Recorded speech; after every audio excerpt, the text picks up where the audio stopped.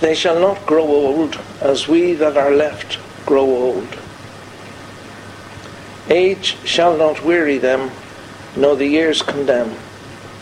At the going down of the sun, and in the morning, we shall remember them.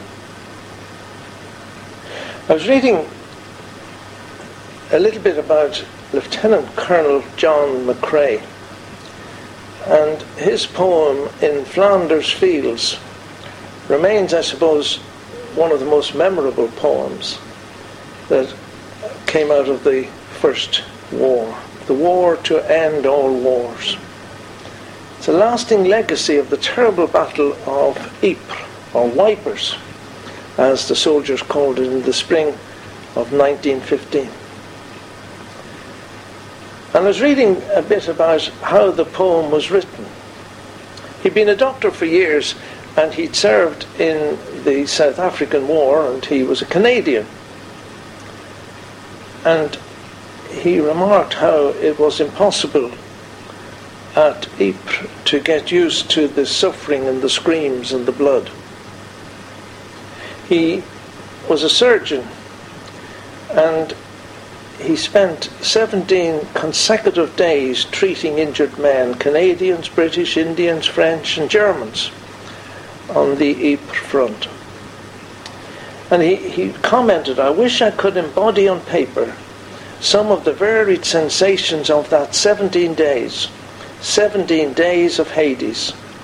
At the end of the first day, if anyone had told us we had to spend 17 more days there, we would have folded our hands and said it could not have been done. One death particularly affected him, apparently. A young friend of his and a former student, Lieutenant Alexis Helmer of Ottawa, had been killed by a shell burst on the 2nd of May in 1915.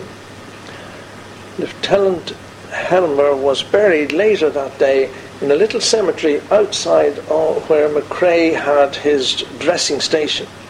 And McCrae had actually performed the funeral ceremony because there was no chaplain available there.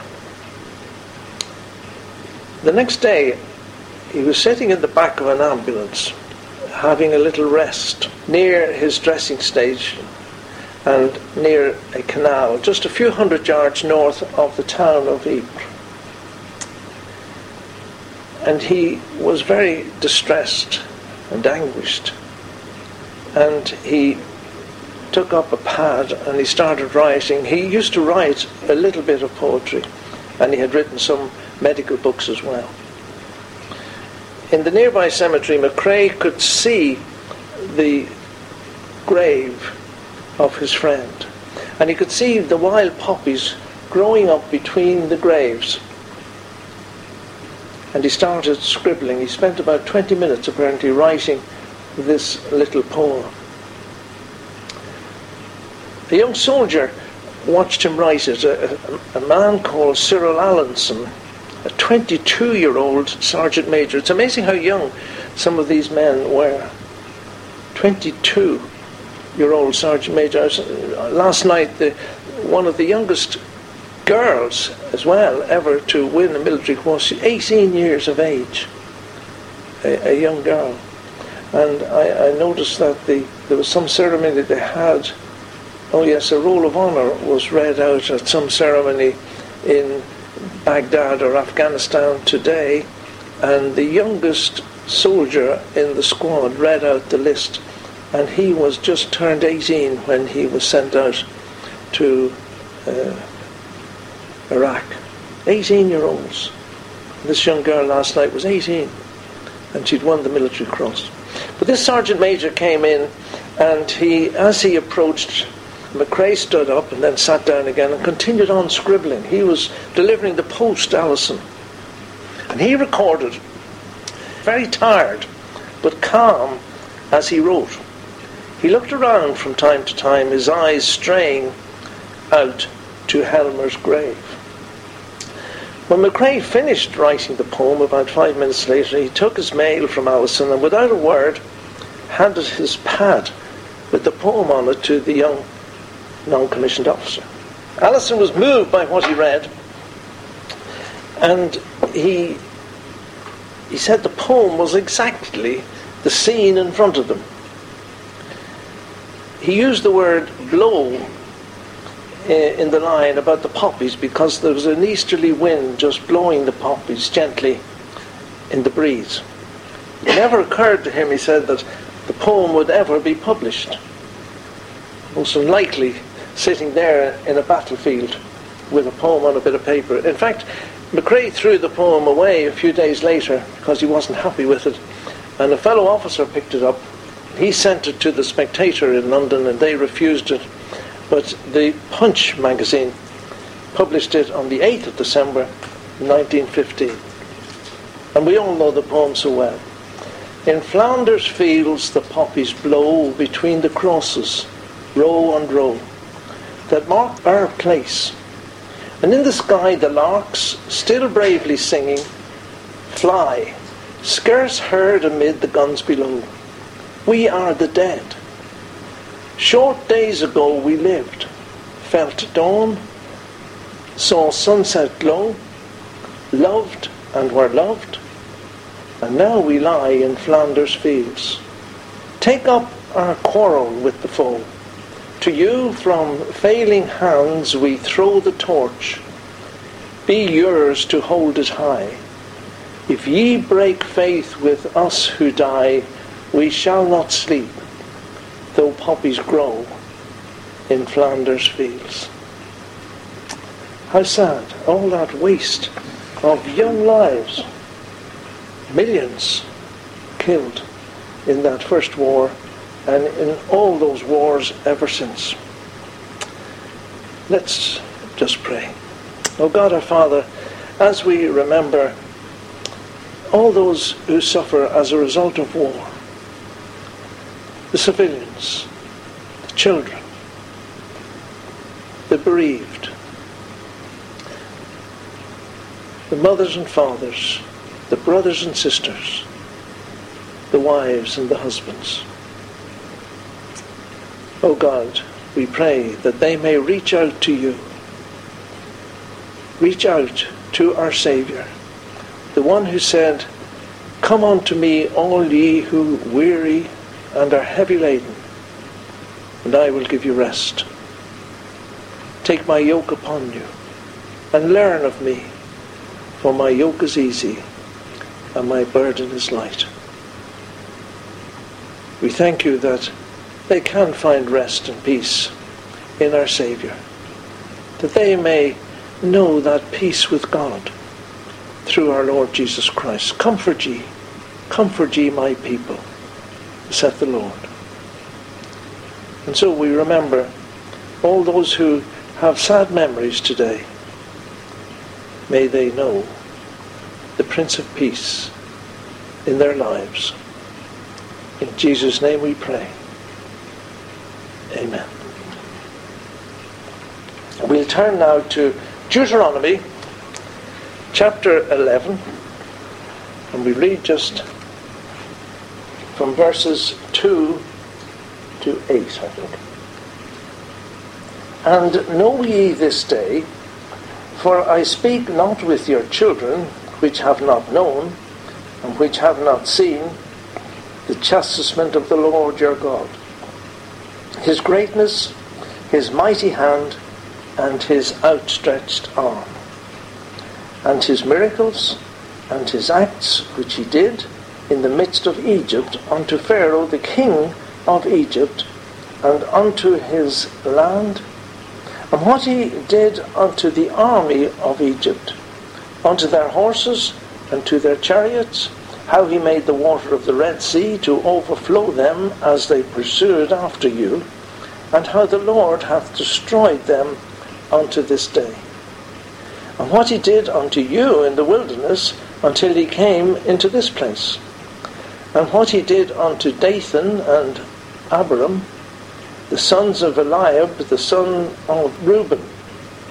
How the earth opened her mouth and swallowed them up, and their households and their tents, and all the substance that was in their possession in the midst of all Israel. but your eyes have seen all the great acts of the Lord which he did. Therefore, shall ye keep all the commandments which I command you this day, that ye may be strong, and go in and possess the land, whither ye go to possess it. Just those few verses. Moses, ever willing that the children of Israel should keep God's laws and God's commandments, tries another way to convince them of the necessity of following the commands of the Lord. You have experienced the chastisements of the Lord on yourselves, your enemies, and your friends. And so he commences verse 8 with that word, therefore. Therefore.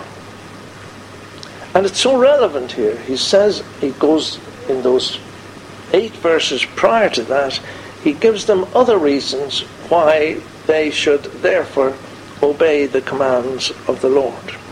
All these verses give some valid reasons why that therefore is so relevant. You've seen his greatness, you've seen God's greatness, you've seen his mighty hand and his outstretched arm and his miracles and his acts which he did.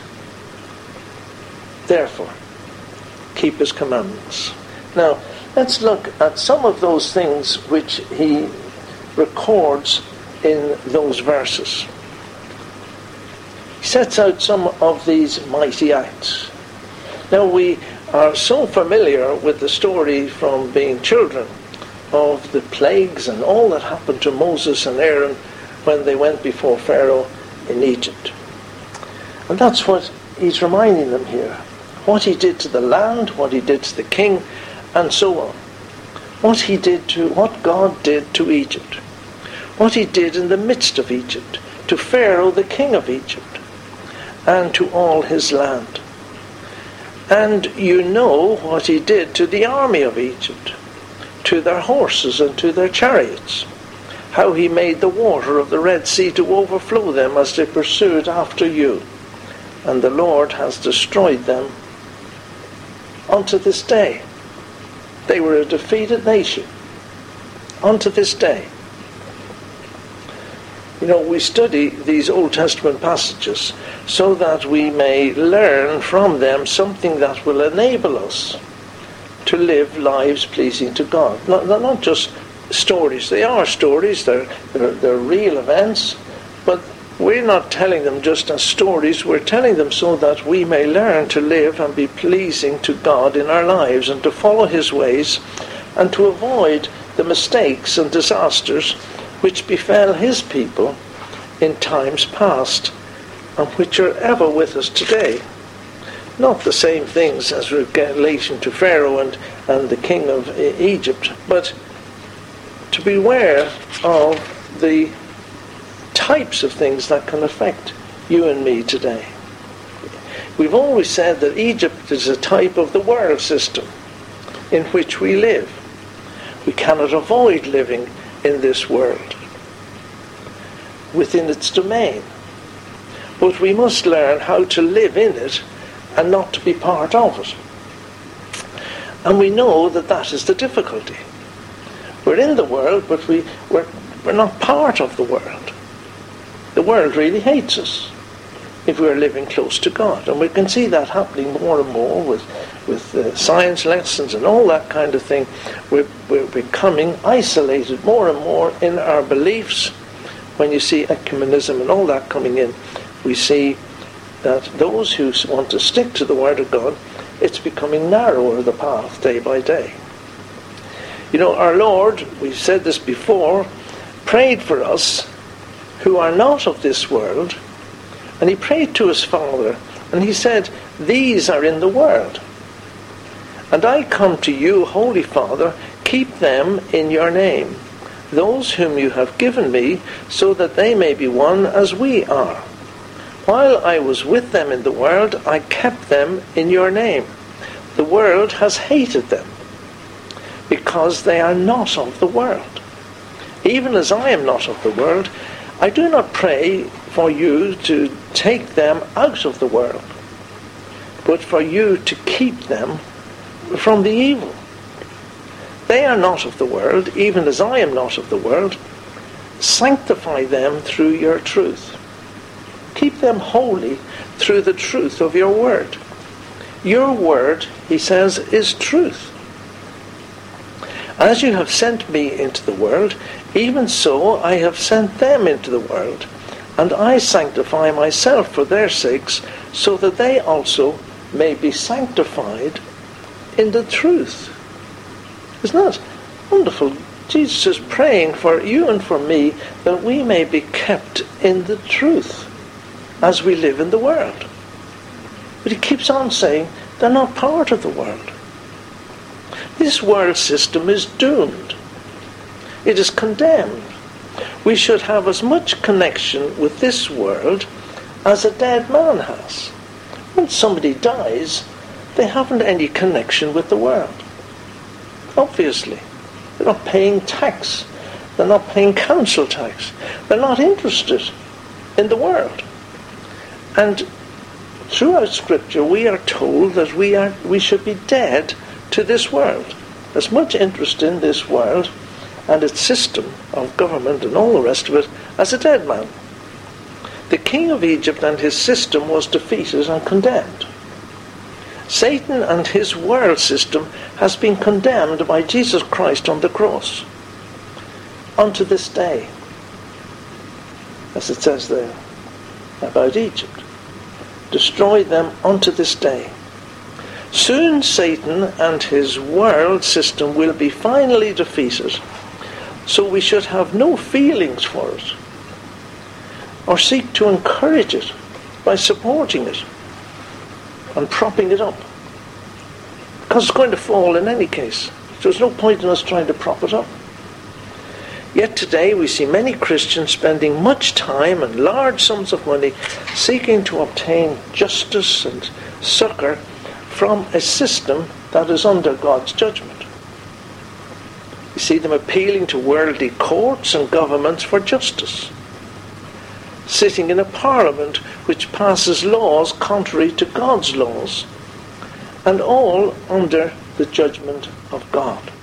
Can you ever imagine, we've said this before, can you ever imagine Moses sitting and being part of the court of Pharaoh, and in the knowledge that it was under the imminent and lowering judgment of God? And that's putting it in perspective. There was no way Moses was going to get involved in the politics of Egypt when he knew that Pharaoh's army and Pharaoh himself, they were going to be defeated. They were under God's judgment. You see, Lot, we spoke about Lot a few weeks ago. Lot ended up in the gate of Sodom. He was respected. But he had to leave Sodom, and he left everything behind. Sodom was judged. He shouldn't have been involved in the workings of Sodom.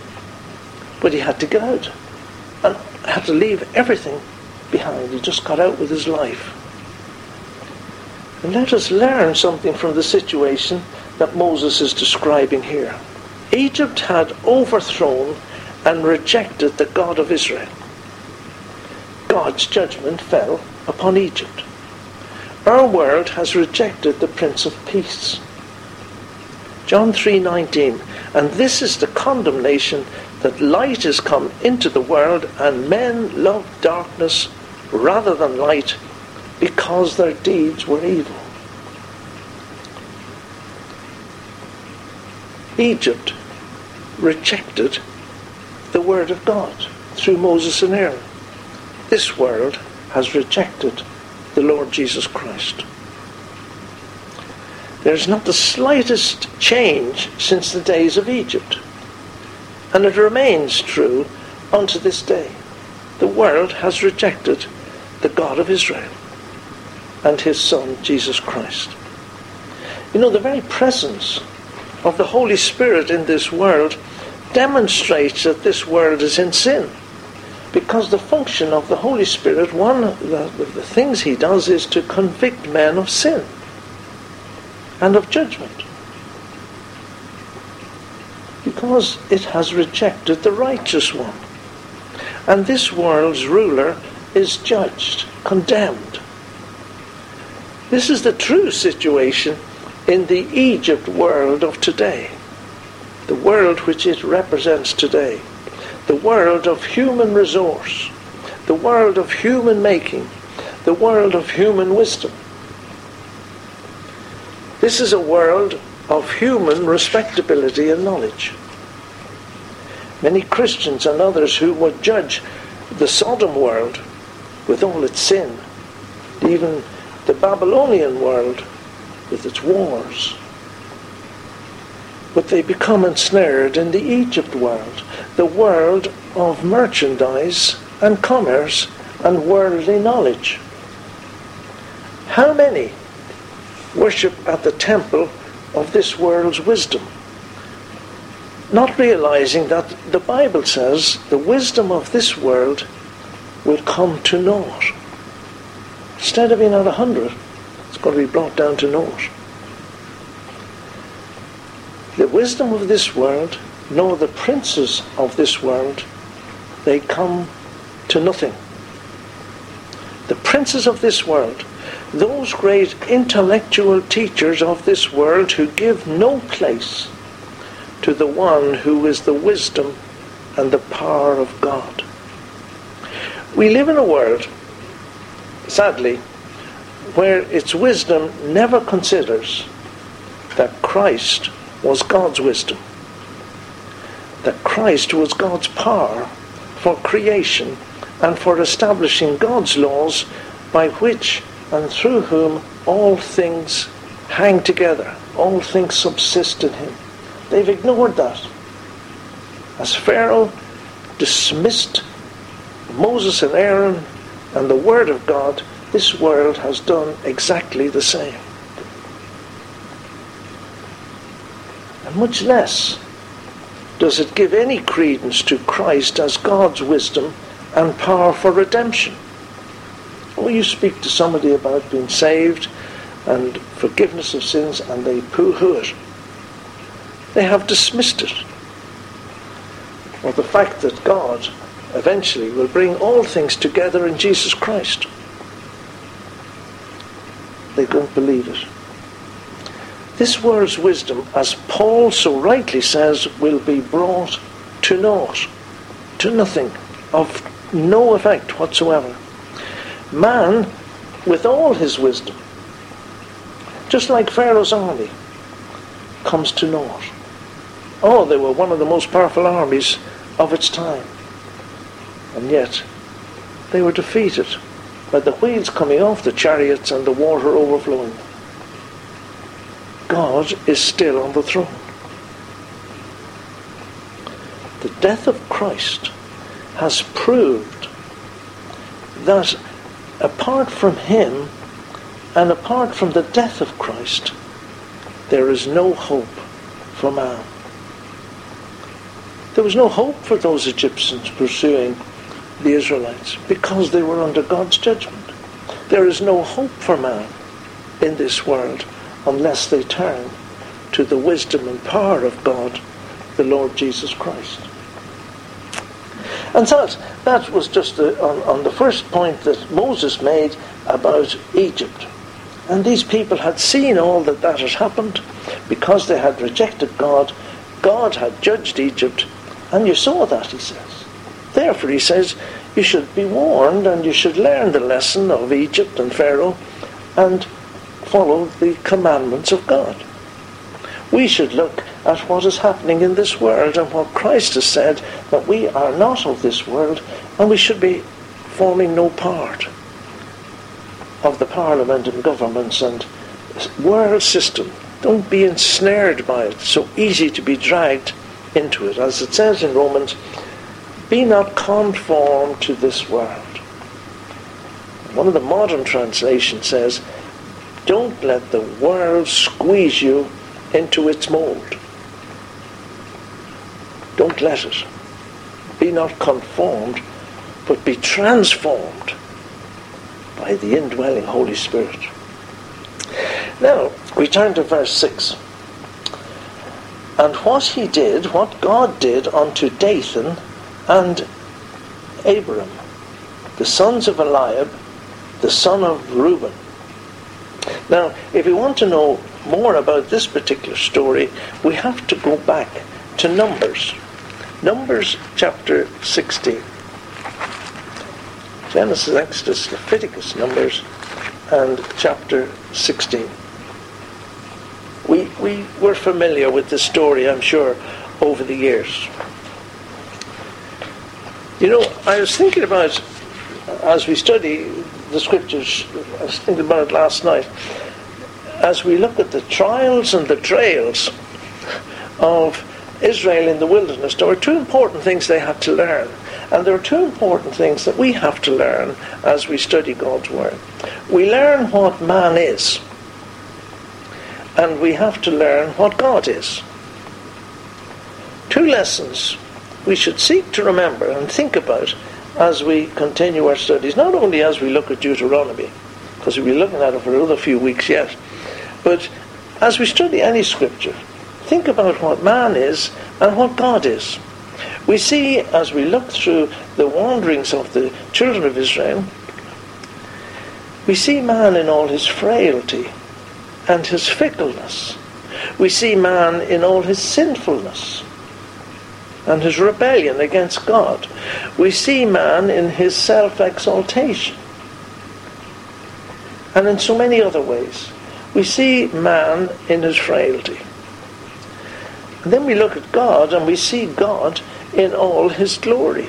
We see God in all his love and his graciousness.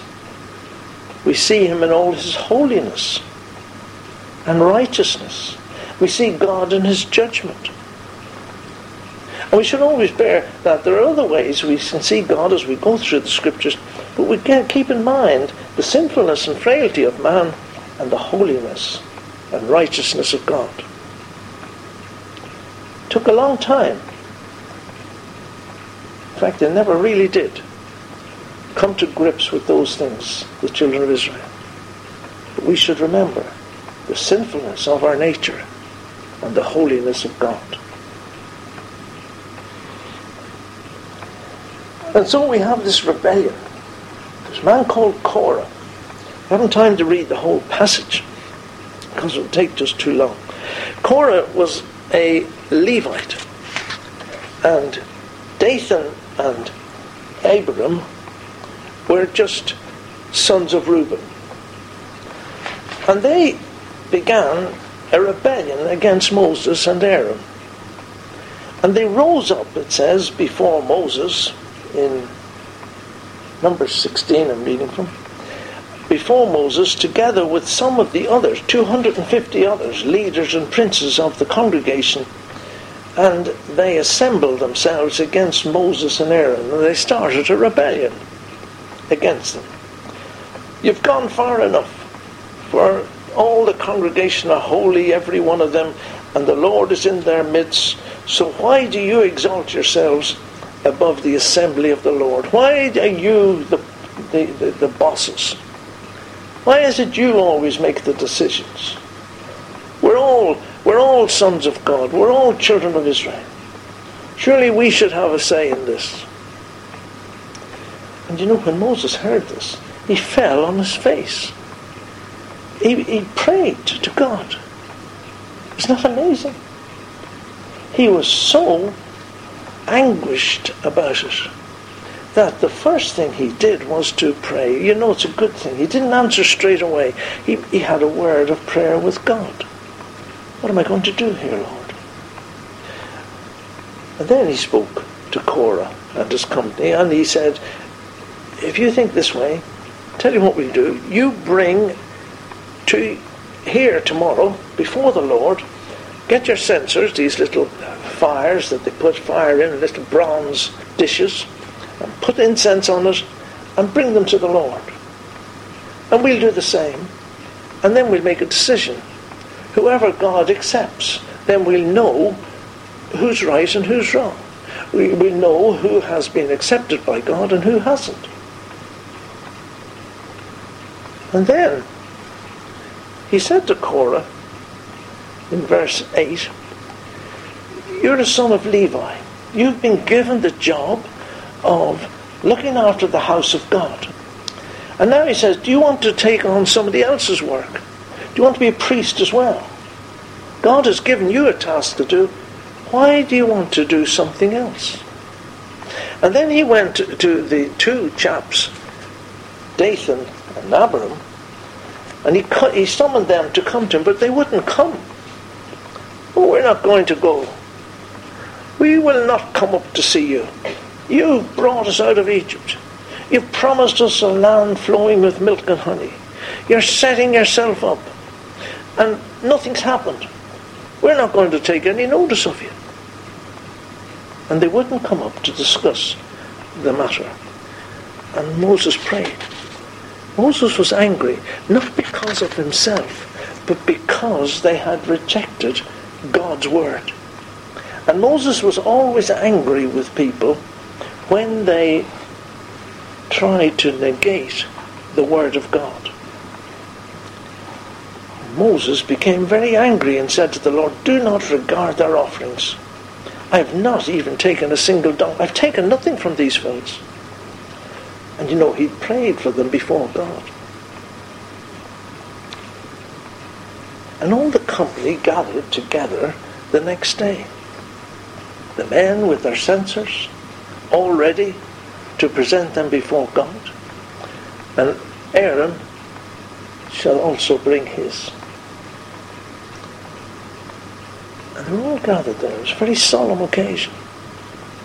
This was a serious revolt against Moses and Aaron and against their authority from God.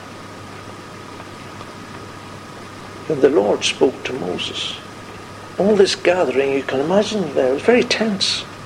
All these men with their censers, 250 of them, all assuming that God was going to make a decision in their favor. And the Lord spoke to Moses and Aaron. Separate yourselves. I'm going to destroy everybody. Oh, no. Moses said, you can't do that. Moses and Aaron fell on their faces and said, oh God, God of the spirits of all flesh, when one man sins, will you be angry with the entire congregation? And then the Lord said to Moses, tell the rest of the congregation to separate themselves from Korah and his friends and his families and all his relations, and from anybody associated with this rebellion.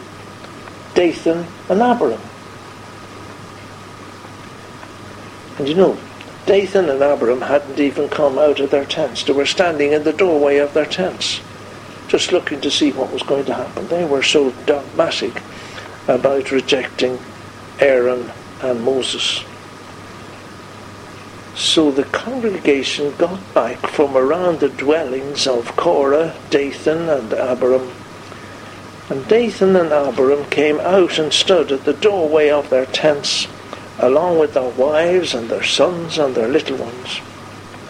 And Moses said, by this shall you know that the Lord has sent me to do all these deeds, for this is not my doing.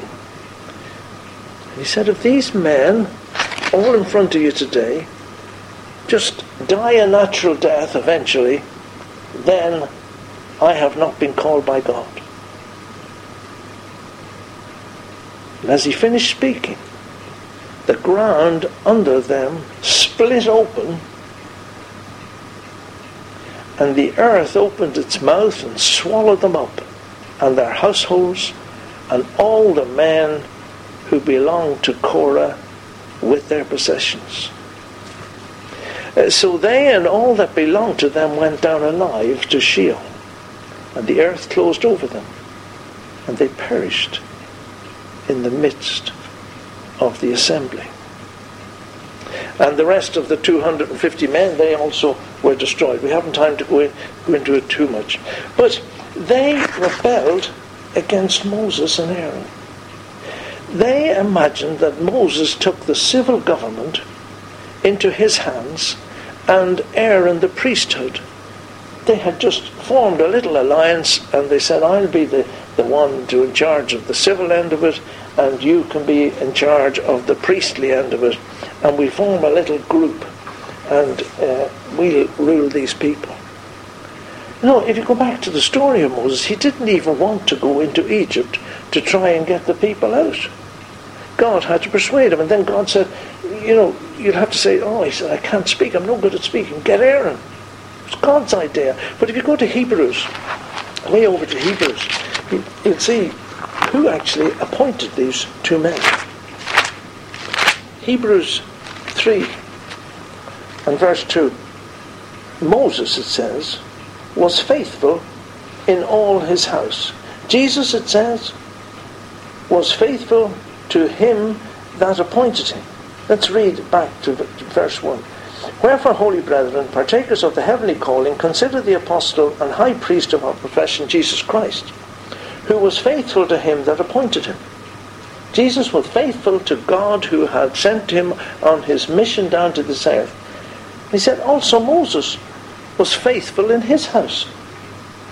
As Jesus Christ was appointed by God his Father to carry out his will down on earth, so was Moses appointed by God. And then if you go over to chapter 5 and verse 4, talking about the high priest, it says, no man taketh this honour unto himself. No one is appointed a high priest by himself. But he is called of God, as was Aaron. As was Aaron. Who appointed Moses? God. Who appointed Aaron? God. They were both appointed by God to do this task. So these men were rebelling not against Moses and Aaron. They were rebelling against the will of God. Something which was very serious. God showed clearly and very dramatically his chosen men. And imagine saying to Moses, whom God said was the meekest man in all the earth, you've taken too much on yourself. We know that he prayed for his people. There was one instance when Joshua was with Moses. Joshua was so faithful to Moses, and he felt for Moses in all these situations. Joshua felt, obviously, a great love for Moses and a desire to please him. And it was reported that some men were prophesying within the camp. And Joshua was jealous that somebody was trying to usurp and take over Moses' position. That's what he thought.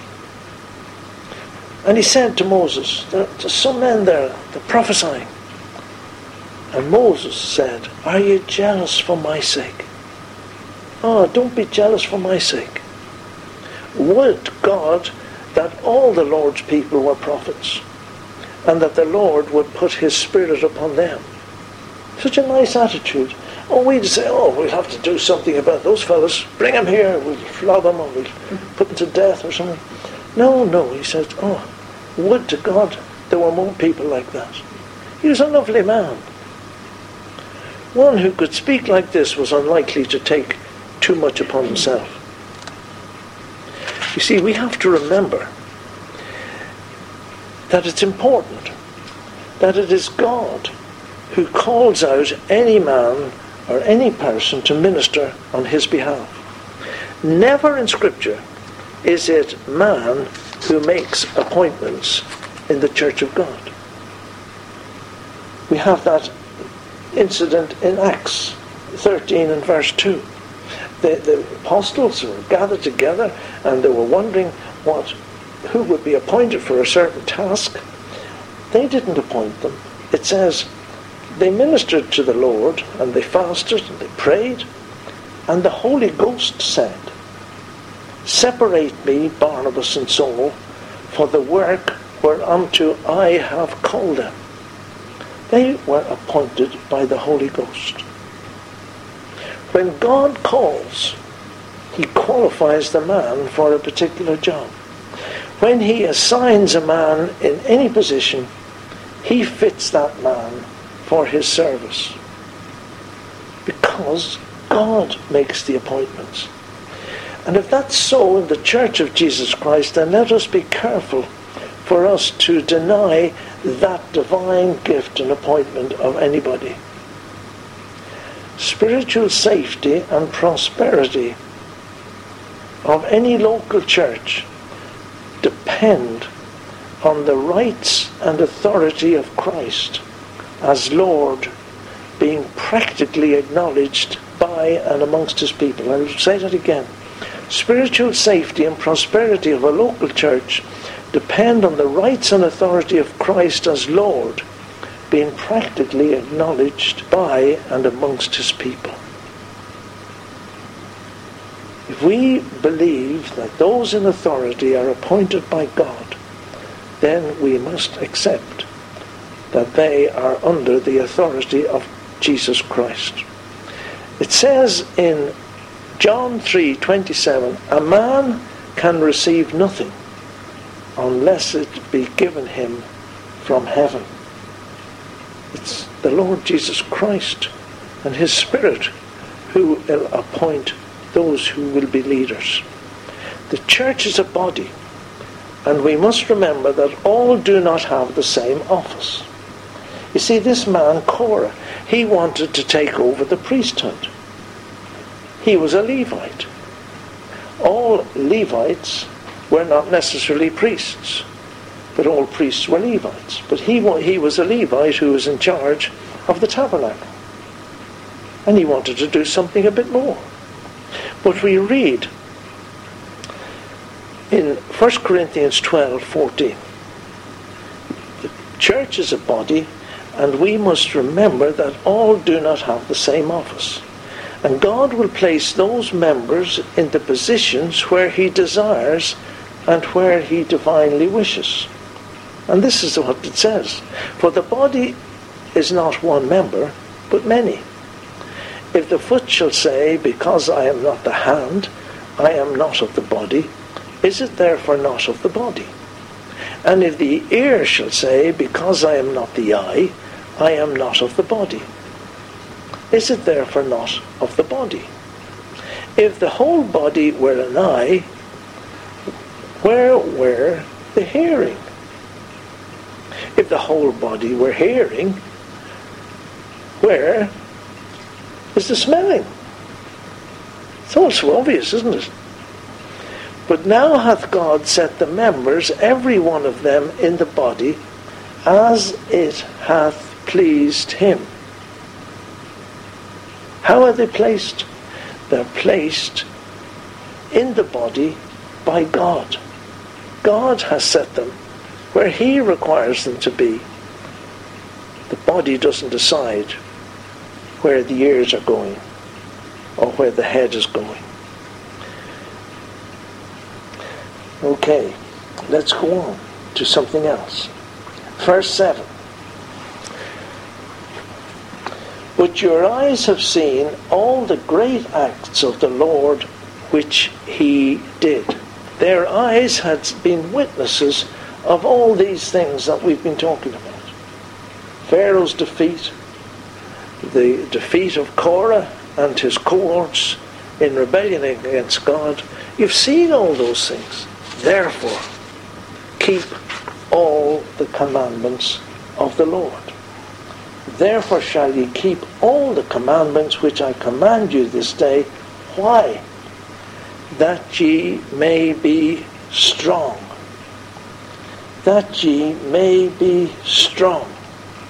You know, there's great strength to be obtained through the total obedience to the authority of the Word of God. It makes us strong. We're then able to withstand all the attacks of Satan. You know, we need to be able to stand against the storms which Satan will blow at us. And we can through the Word of God. Sometimes I think our attitude to Scripture is a bit like the Woolworths sweet counter. Pick and mix. We decide to just take things and leave things.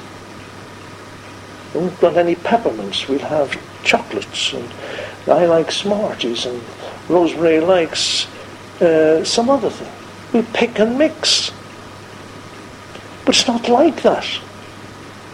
We have no authority to divide the doctrines of Scripture in a pick and mix selection. All Scripture is given by inspiration of God. Not just the ones with the bits which please the majority, or even the bits that please a minority, or those portions which cause least division, or those which appeal to the sense of wisdom of man. Well, we could go on, splitting off little bits here and there, till we end up with a Scripture which is devoid of real meat. To refrain from keeping the doctrines of Scripture, all Scripture, for any reason, however plausible, is blatant, open rebellion against God. As Korah did. And look what happened to him. Jesus said, if ye love me, keep my commandments. Here's what Jesus said before he left this earth. He says, go ye therefore and teach all nations, baptizing them in the name of the Father and of the Son and of the Holy Ghost, teaching them to observe all things, not just some things, all things whatsoever I have commanded.